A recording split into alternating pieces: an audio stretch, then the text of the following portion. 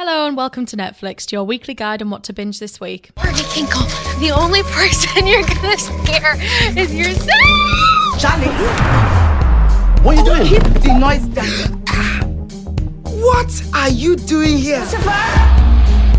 Maze! Just in time. There's a whole load of police here. I think they're worried you're gonna hurt yourself.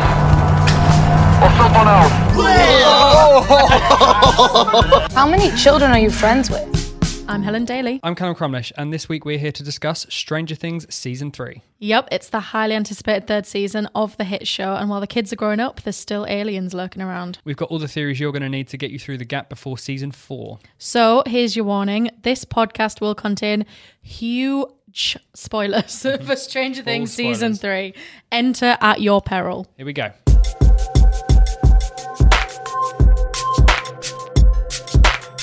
Right. Stranger Things, Season 3. Yeah. Yeah, what an ending. That happened. Yeah, what an ending. Okay, from here on in, I'm going to overstate it again. Full Spoiler, spoilers for the spoiler. whole Season 3. Full spoilers, okay? We need an alarm. Yeah. Okay, so at the end, which none of us saw coming, Hopper died. Straight up, he threw the Russian into the turbine, and that started this whole electric wall thing. And then that was it. He couldn't do anything. Joyce had to turn the keys to destroy the machine that was opening up the Upside Down once again. And that was it. You don't really see him die, but you see Joyce go over to him afterwards, or Joyce go over to where he was afterwards. And yeah, he's not there anymore. And then Joyce goes to see Eleven, and she's devastated, obviously. And then it jumps forward in time by 3 months. Can we just have a moment, please? Yeah. Yep, there we go. Okay, great. Silence is done. I mean, Hopper's been, he's been like the mouthpiece of the viewer for like 3 seasons now, because he's the one that's at the sidelines of all this crazy alien stuff going on, or the crazy monster stuff going on, going, what the hell? Really? Is this happening? You kids are crazy. Surely this isn't real. He's genuinely a brilliant character. Yeah. He's there constantly just delivering one-liners. He is... also like sensible, but then we'll question things and we'll be like, no, really? Aliens? Seriously? He is a real fan favourite. And, we're obviously recording this before the episode comes out. There's going to be fans kicking off. People are going to go mad. Well, I checked this morning on like all the subreddits and stuff, and people are like freaking out about Steve Harrington. They're saying, oh, he better not die. He needs to be safe throughout this season. Steve, really? Yeah, because he's a big fan favourite. But I think I would presume people think Hopper is safe. Whereas Steve's kind of got no ties to anyone. He's not with Nancy anymore. He's got a good friendship with Dustin. Whereas Hopper's like pretty tied to Joyce. He's Eleven's dad now. So I kind of think people maybe assume he's safe. But he totally ain't. Obviously, he's gone now. It's the safe ones that do go. Everyone should know better. This is it. So it was really devastating. And the letter read at the end by 11 from Jim's sort of speech that he was going to give back in episode 2 or 3 or something was really emotional and just... I can see you welling up now. It was just the worst. It was so good. But yeah, I mean, we kind of, they were teasing us all through the season with Joyce and Jim, getting together. Well, they won't. Finally, Yeah. Like everyone wanted it to happen. We've talked quite a lot about the spin-off books. Even those authors, they were like desperate for it to happen. Yeah. They kind of said it would happen. And here we are. And even at the end of this season, eventually Joyce warms up and she says, okay, fine, let's go on a date. Friday night, 7 p.m. That really is the clanger. That's exactly. like, Jim's going to die. Jim's going to die. She said that and I was like, oh no, this is it. This is okay. And then literally they stand up and they go fight the Russians and then he's gone in the next breath. That's the last thing they say to each other. And it's just heart-wrenching. I think one thing to say is that it's so refreshing to see a death that is shocking and actually like worth it. Yeah, and... I didn't feel cheated by it. I didn't feel like, oh, they could have avoided that death or anything. Like, they were up against the wire. Their kids were in danger. Dustin was screaming down the walkie-talkie, like, you need to close the portal now. Like, it needs to happen now. Joyce didn't have a choice. Okay. It needed to happen. I don't like it, but it was done really well. But there may be hope. So this is the thing that we'll probably get into a bit more detail later. There's this like mid-post credit scene thing, and it jumps forward to like Russia, and the Russians go to open up one of these prison doors, and one says to the other, no, not the American. And then they go to the next door and open up and they get a Russian man out. But I feel like that, not the American, was too throwaway. There's no way like something It could be anyone. It could be anyone, absolutely. But my heart of hearts, I'm like, that's got to be Hopper. Maybe he was transported somewhere. Maybe he was transported to Russia. Why were the Russians in Hawkins to begin with? Did they have some sort of portal that they were using that we didn't see? Like, what was going on? I'm just clutching at straws. I need to see Hopper again, now basically. my mind is casting back to, is it in episode 2 where that cute old lady has a rat in her basement? And then it like explodes and then melts and then comes out of the cage and then reforms. Yeah.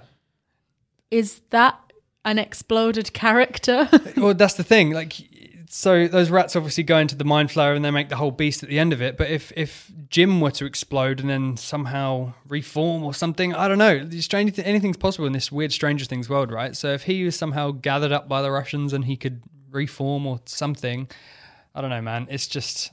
I controversially do not want it to be Jim. Okay. Because I'm very much a when they're dead, they're dead. Unless they're Jon Snow. I do agree with you. Yeah, Jesus. I do agree with you. I think it may be a little bit of a cop-out if they brought him back, but I do want to see him back. But I just think that line was like too throwaway. Maybe that's just the hope they're trying to give me before they next season go, no, he's dead.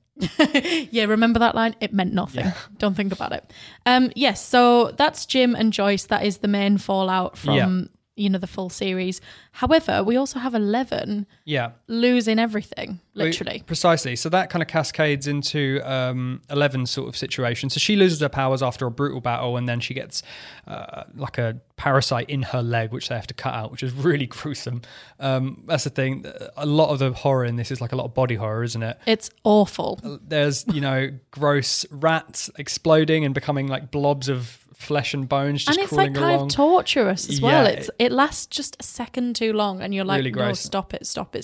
Whereas I think previously it was a lot more horror watch around the corner. Like in season 1, we didn't get a glimpse of the Demogorgon for like 3 episodes. I thought it was ghosts in season 1, like, honestly. You were kind of, it was left up to your imagination a lot in season 1. Season 2 more so, you had the mind flayer in the Upside Down. It was like a smoke monster, very like a shadow thing. Super, yeah.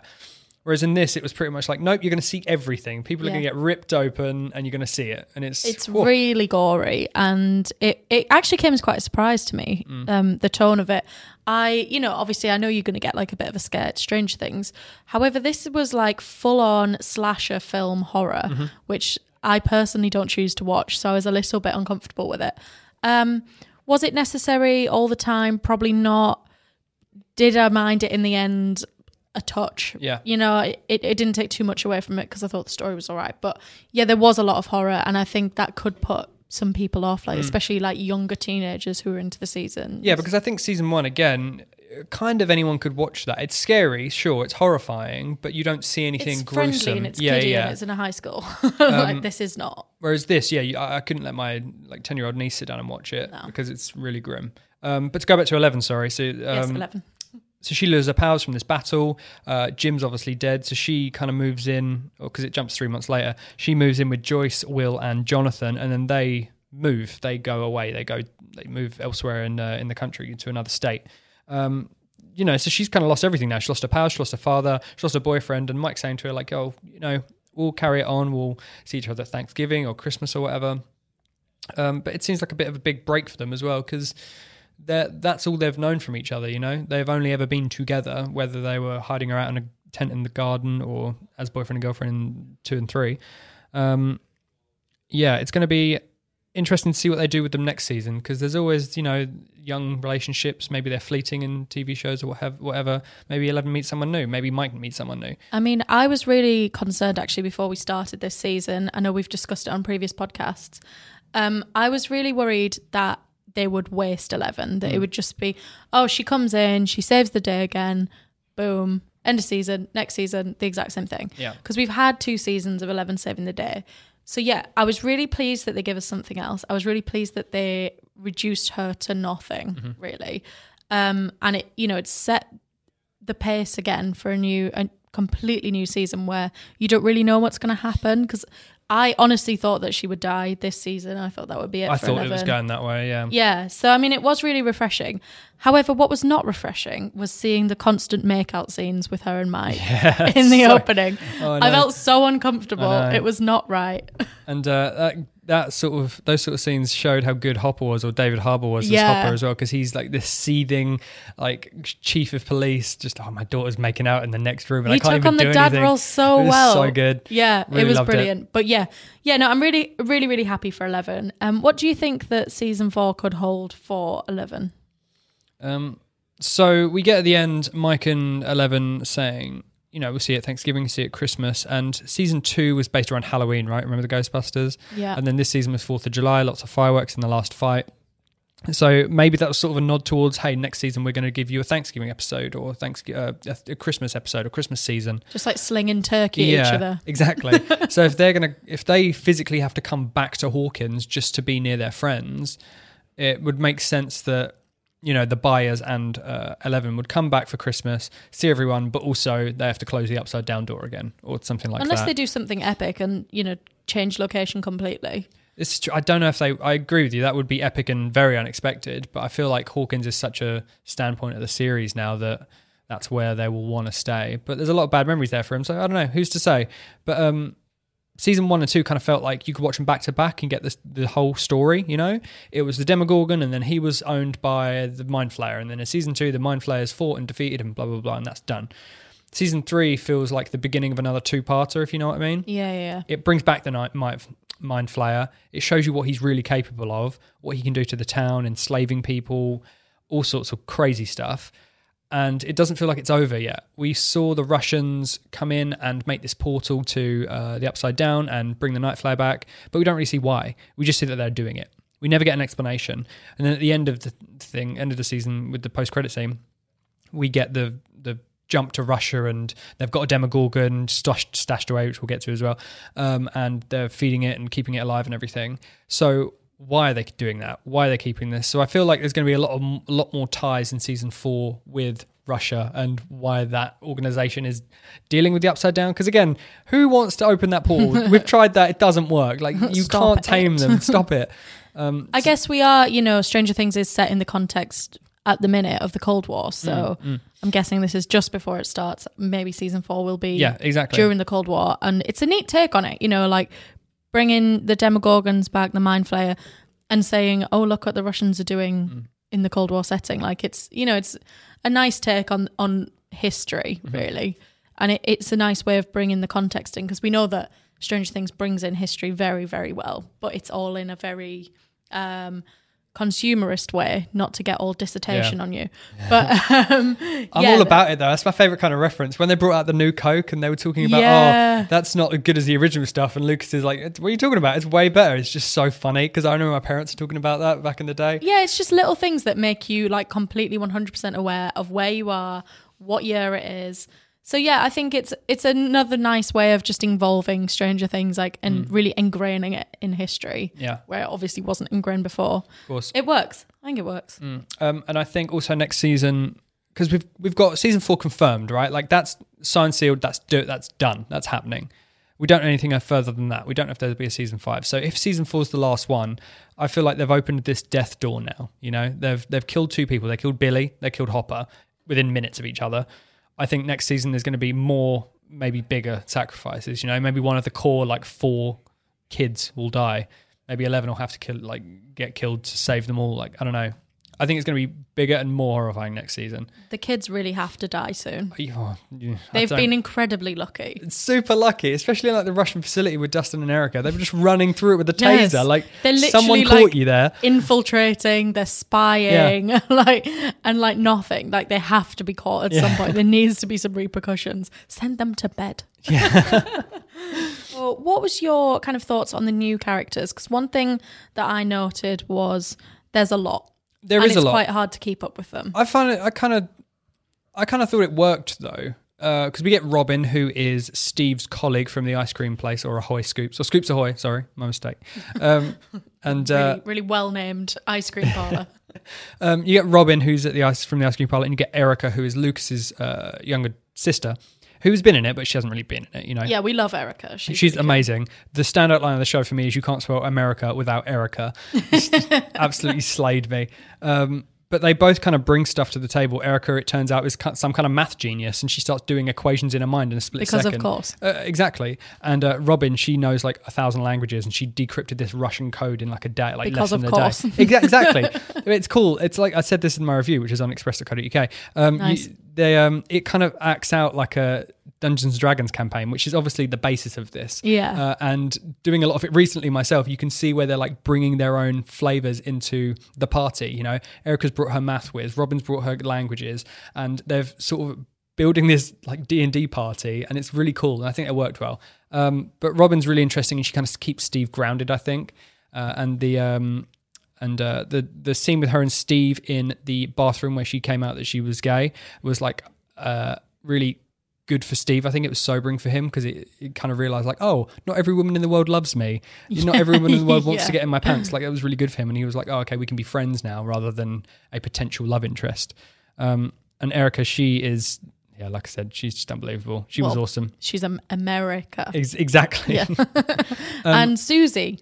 Yeah, so with Susie, yeah, so we didn't believe Dustin's girlfriend. No one believed that Dustin's girlfirend was real, but then in the end, Poor Dustin. Poor Dustin, I know. They doubted him. And oh, horrible. I know. He's such a nice guy. I think it was the last episode. They reveal that she's real, and they start singing this amazing Neverending Story rendition over the radio, and it's freaking adorable. But yeah, they made her a set, and they cast her, and she could sing and she could act, and she was really good. So I get a feeling if they're going to keep adding people each season, like they did with Max last season and Billy, and this season they've got Robin and Erica, maybe they'll bring Susie into the mix next season, not next year. Maybe she's got a sibling. Maybe that sibling could get together with Nancy now that she's single because Jonathan's gone. That'll maybe make a nice love triangle. There's lots of threads here, Helen, that could be happening. That are going around in my head. Threads. Just it's non-stop in this brain. But yeah, all in all, I really like the new characters. I think they worked well. I think they added to it, which I think is difficult to do when you've got such a large cast already. Yeah. I did get lost, I will admit. And then you kind of see, probably after episode 4, you kind of see who's actually important, who you need to be paying attention to. Yeah. I don't think you needed everyone. Like, they could have just given another kid, like, give Will something to do because he's like doing absolutely nothing. Well, yeah, because he gets the sort of power throughout the series, doesn't he? He gets that thing where he realizes where the mind flayer is, and he like touches his neck, and he's like, "Oh, the mind flayer's here." But that's kind of all he does. He doesn't get in any fights. He doesn't do anything else. For me, he's kind of useless. Yeah. Like, he could go. But he had his. Yeah, it's strange because he had his season in season 2, really, when he was gone for most of season 1. Season 2, he was back, and he was doing this whole thing where he spit up that gross slug thing. But yeah, I agree with you. I didn't think about that. They could have put him in the situation with Dustin and made him a math whiz. Like, we don't know. Yeah, he didn't need to. Yeah, he could have been the maths whiz. I think probably you needed Robin. It was quite a nice double act, I guess. Susie was a nice touch. But then when that's all well and good, but then you obviously have this massive Russian cohort and trying to keep up with everyone there. Mm-hmm. It felt a little bit too much. I think if I had a criticism, I found it very difficult to follow. Yeah, in terms of the characters. I agree with you in that sense. In the middle couple episodes, there's a lot of scenes with Alexei and the man who can speak Russian, I can't remember his name, Maury? Anyway, he's like the crazy ex-journalist who's a conspiracy theorist and what have you. And you've got all the journalists. Exactly, yeah. And he can speak Russian and everything. So there's a lot of conversations between Hopper, Joyce, Alexei and the journo, whereby Hopper says something to Maury, he translates it to Alexei says something, he translates it back, and you've got this whole ring happening where everyone's translating and everyone's talking, and it's just like, you could cut this out. It was a lot to do. One thing as well with that is that you did get a lot of more light and shade than I feel you've got in seasons 1 and 2. You have some genuinely quite funny moments especially with Max and 11 when they're going around the shopping mall and stuff, and they're just girls having a good time. Yeah, the boys are worrying about like what the girls are doing, like whether they're still interested. That's quite sweet. Like, that's quite nice. And then, you have obviously the horror that we've like discussed previously. I thought it was a lot more obvious and less kind of tied together, perhaps this season. Yeah, there's a lot of threads in it, isn't there? Because last season there was sort of the kids and then Hopper and Joyce. Oh, he shipped them. That's what I call them privately. Whereas in this, you've split the kids up and you've got Hopper and Joyce. There's like 3 parties at all times happening, and every now and then you'll get a flash of Billy and what he's up to. The Russians. Newspaper. And, it's just, it's too much. For one town, it's too much. Sure. I think. So in terms of the story, what are we saying? We liked? We didn't like? Okay. I'm very excited by this season. I know, I can tell. You are literally bouncing. I think this is the best season of the 3 so far. I think it was just so good. Despite what we just said, and it gets a bit padded in the middle. Like the story itself is so good. It doesn't ever tell you too much. Like I said with the Russians. And that's fine. Yeah, we need that. It was great. Like I said with the Russians, you learn that they're doing bad stuff. You never learn why. I don't know why they're doing these things. I don't know what they wanted to do with the Upside Down if they opened it up. I guess that's just the Cold War kind of narrative creeping in. And then the Mind Flayer's back. He never really says why. He just turns up and he's like, 11, I'm going to kill you. And, Yo. Yeah, and but they give you enough that you're like, what is going to happen? And then just events transpire. And like the whole season takes place over 2 days or something? Yeah. It's just so compact and so well written. I love it. I didn't feel like, so back in season 2, do you remember that there was that episode where 11 went off to Seattle or Boston or something, and she met those other kids. Oh yeah, she did. Yeah, met those other kids who had powers or whatever, and it didn't work. There was a whole episode, a whole hour and a half of it was bad. It was not enjoyable. It didn't matter towards the series whatsoever. In this, they didn't have that. Everything was needed pretty much. Although there's some characters in there that could have had their lines cut or whatever, all of it was just so worth it, and everything was needed throughout the whole plot, and the narrative arcs of everyone was great, and everyone had their own narrative arc. Lucas learned how to not treat his girlfriend badly. Mike and 11 worked out their relationship. Jim and Joyce got together, and then they had their whole thing. Everyone had something that they learned from the season, and it was so good. Helen, I mean, I know Callum quite well, and he is not normally this impressed by a show, so it must be. I really loved it. It's so up my street good. already. Obviously, it's really up my street anyway, but I think it's just so well written. Yeah. I don't think anyone could. I think anyone could jump into this season and enjoy it, and maybe have a few blind spots, sure.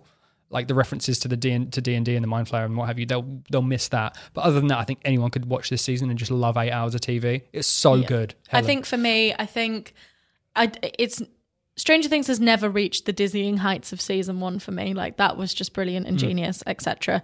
I think it is coming to a natural end, and I kind of hope it does. I don't want us to be sitting here in 5 years' time being like, oh, it's Stranger Things season 8, it's back. I think, end it while it is good. Not many shows do that now, and end when it is good. I think overall, I enjoyed it. Mm-hmm. I'm not raving mad about you about it like you are. But I thought it was a really good story. Some good characters and worth a watch. Good. I agree. Everyone should watch it right now. I hope they have watched it if they've got this far. Everyone should watch it again. But yeah, I agree. I'd like it to wrap up next season. I'd like to clarify this Russian business, sort out what's doing with that. Maybe a really horrible sacrifice at the end, like season 3, and then wrap it up in a neat little bow.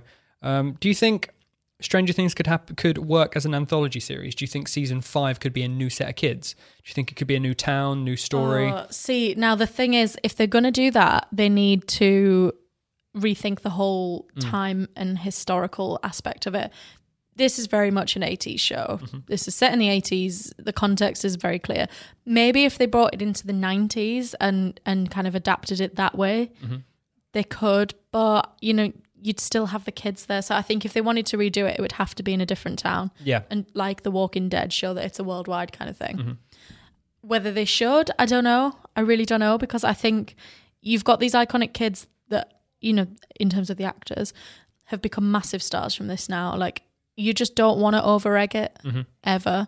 And I think doing more than 4 seasons, unless season 4 is amazing, they need to do a 5th.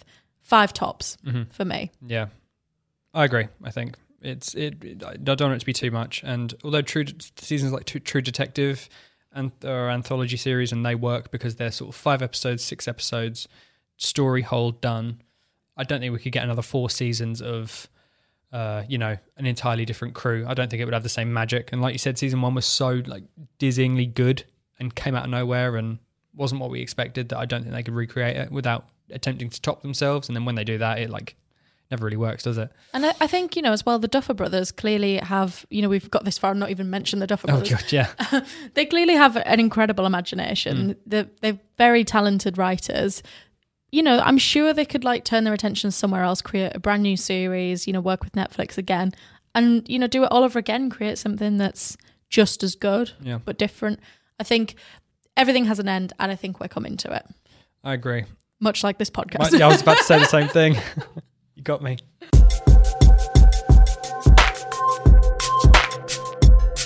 Okay, so we're here with Stefan. Hello, Stefan. Hey, how are you? He's back again to discuss films. So this time you're talking about Shaft, right? I am. What is it? It's Netflix. They've had a go at updating. It's the original 1970s kind of black action hero. He was quite groundbreaking in his time. Then Samuel Jackson had a remake, and now Samuel Jackson's back again, but with a kid.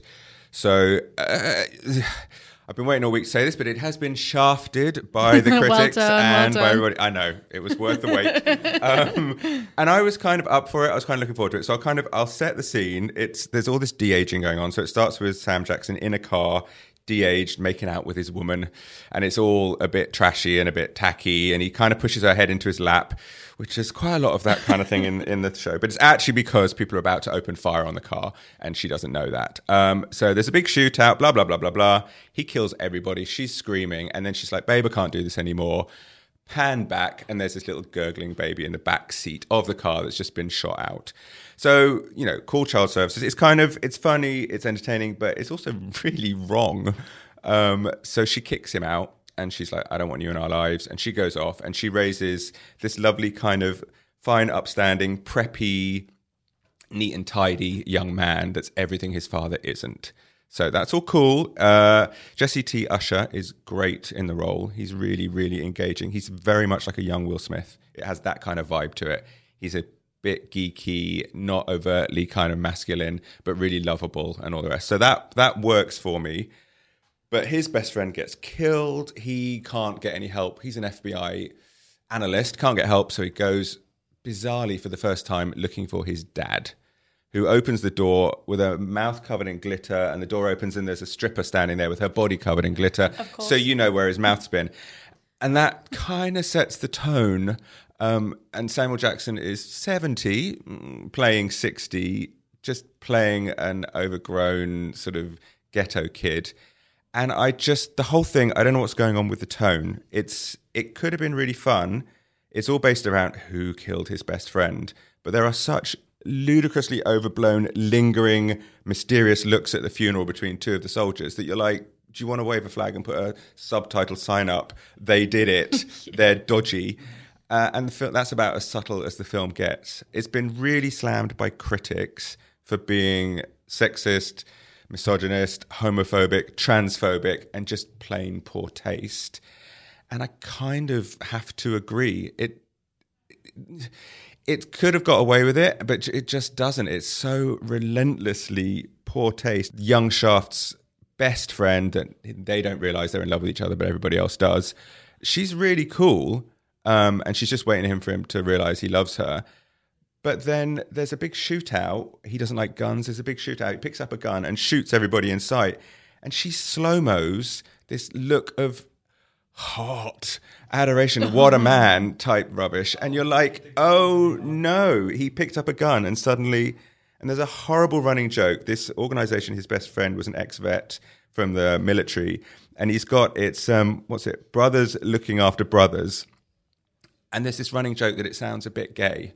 And it sounds a bit like, are they on the down low? And Shaft's literally, older Shaft's son, is there something you want to tell me?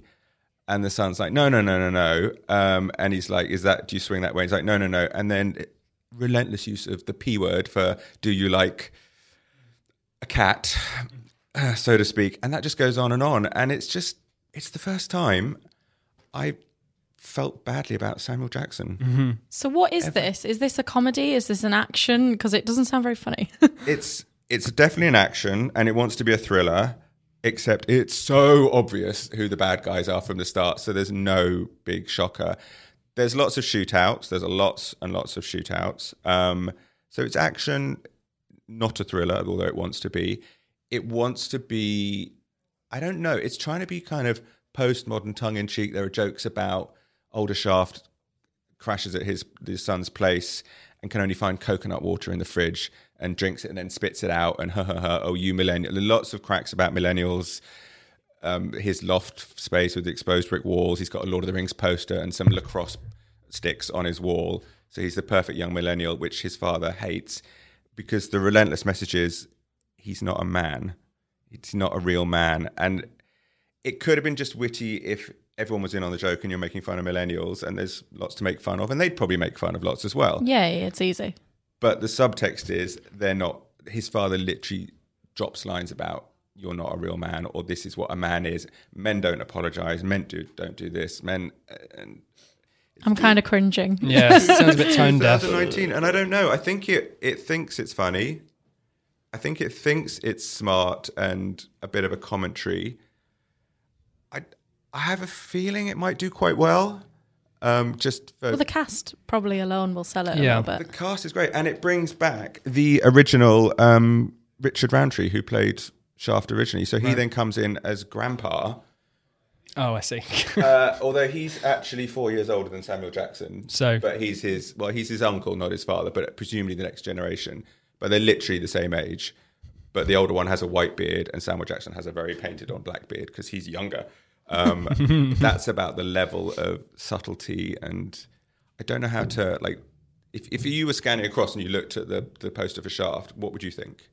I genuinely don't know, because I thought that the logo, which we have on the table now, looks a little bit comic booky, and I was like, and then you started saying it, there was jokes, attempts at jokes, thriller, drama, and I was like, what is this film? Like, it's not really selling itself to me, especially with the poster.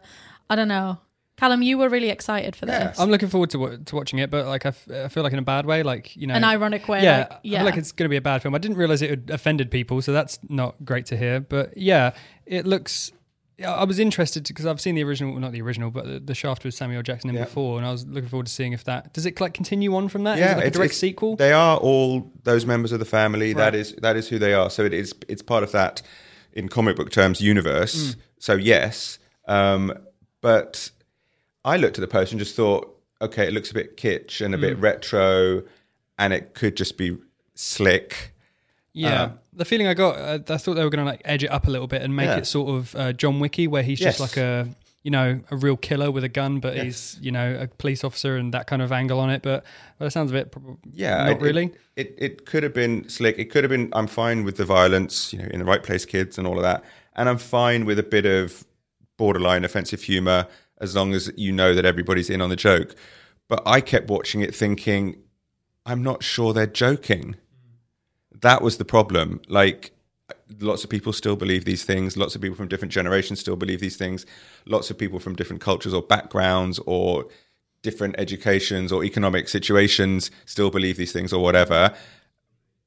But these people making the film shouldn't.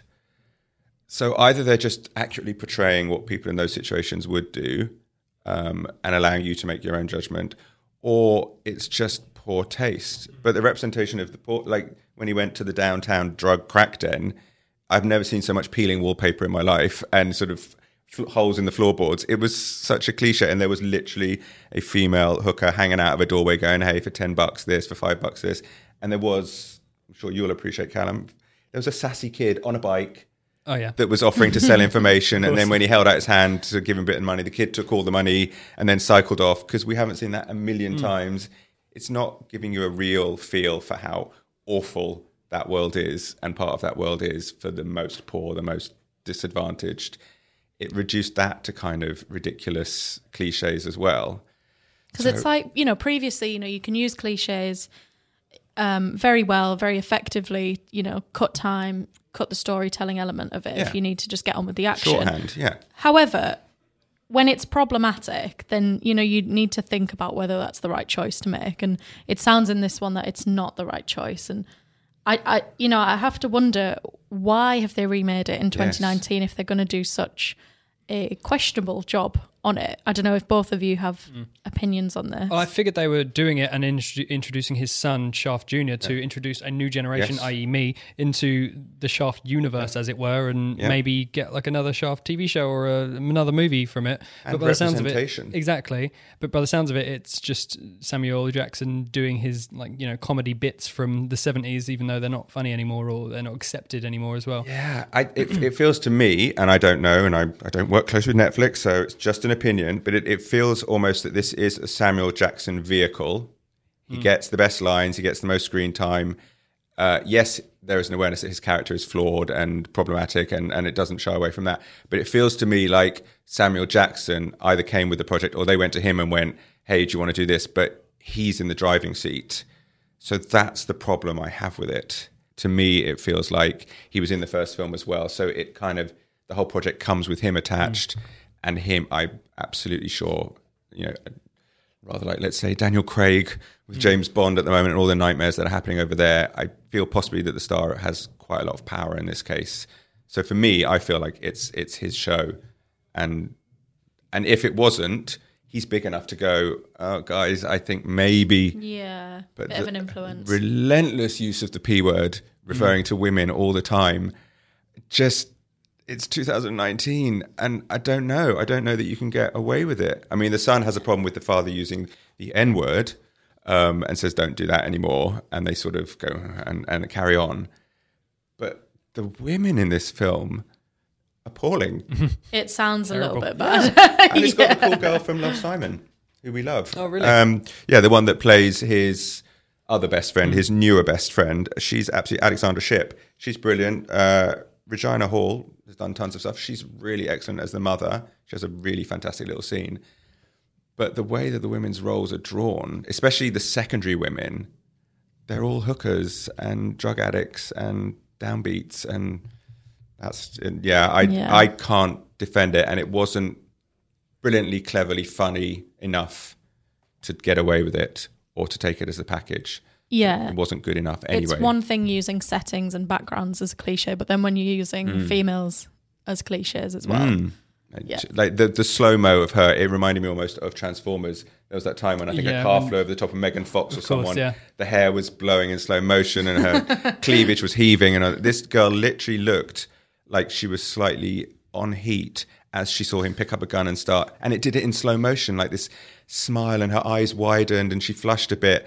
And I was just like, no. And I felt bad for her. She's a cool young actress. And reduced to that as well. So not a good rating from you. No, what are you giving it? I would give it barely 2 stars out of 5 if I rated it. And I would say, sorry, Callum, find something better to do with your you've convinced with me. Your Friday night. Because, I'll go see Spider-Man. Yeah, it will leave you just feeling a little bit of a bad taste. And it could have just been crap, and that would have been fine. If it was rubbish, that was a bit rubbish. But it left me feeling a bit annoyed and upset, and when you're actively like hating on it, then it's gone too far. It was just a bit too wrong. So I'm sorry, Samuel L. Jackson, because I love you, but not as much as I used to because of this. But no, I'm sorry, guys. Avoid.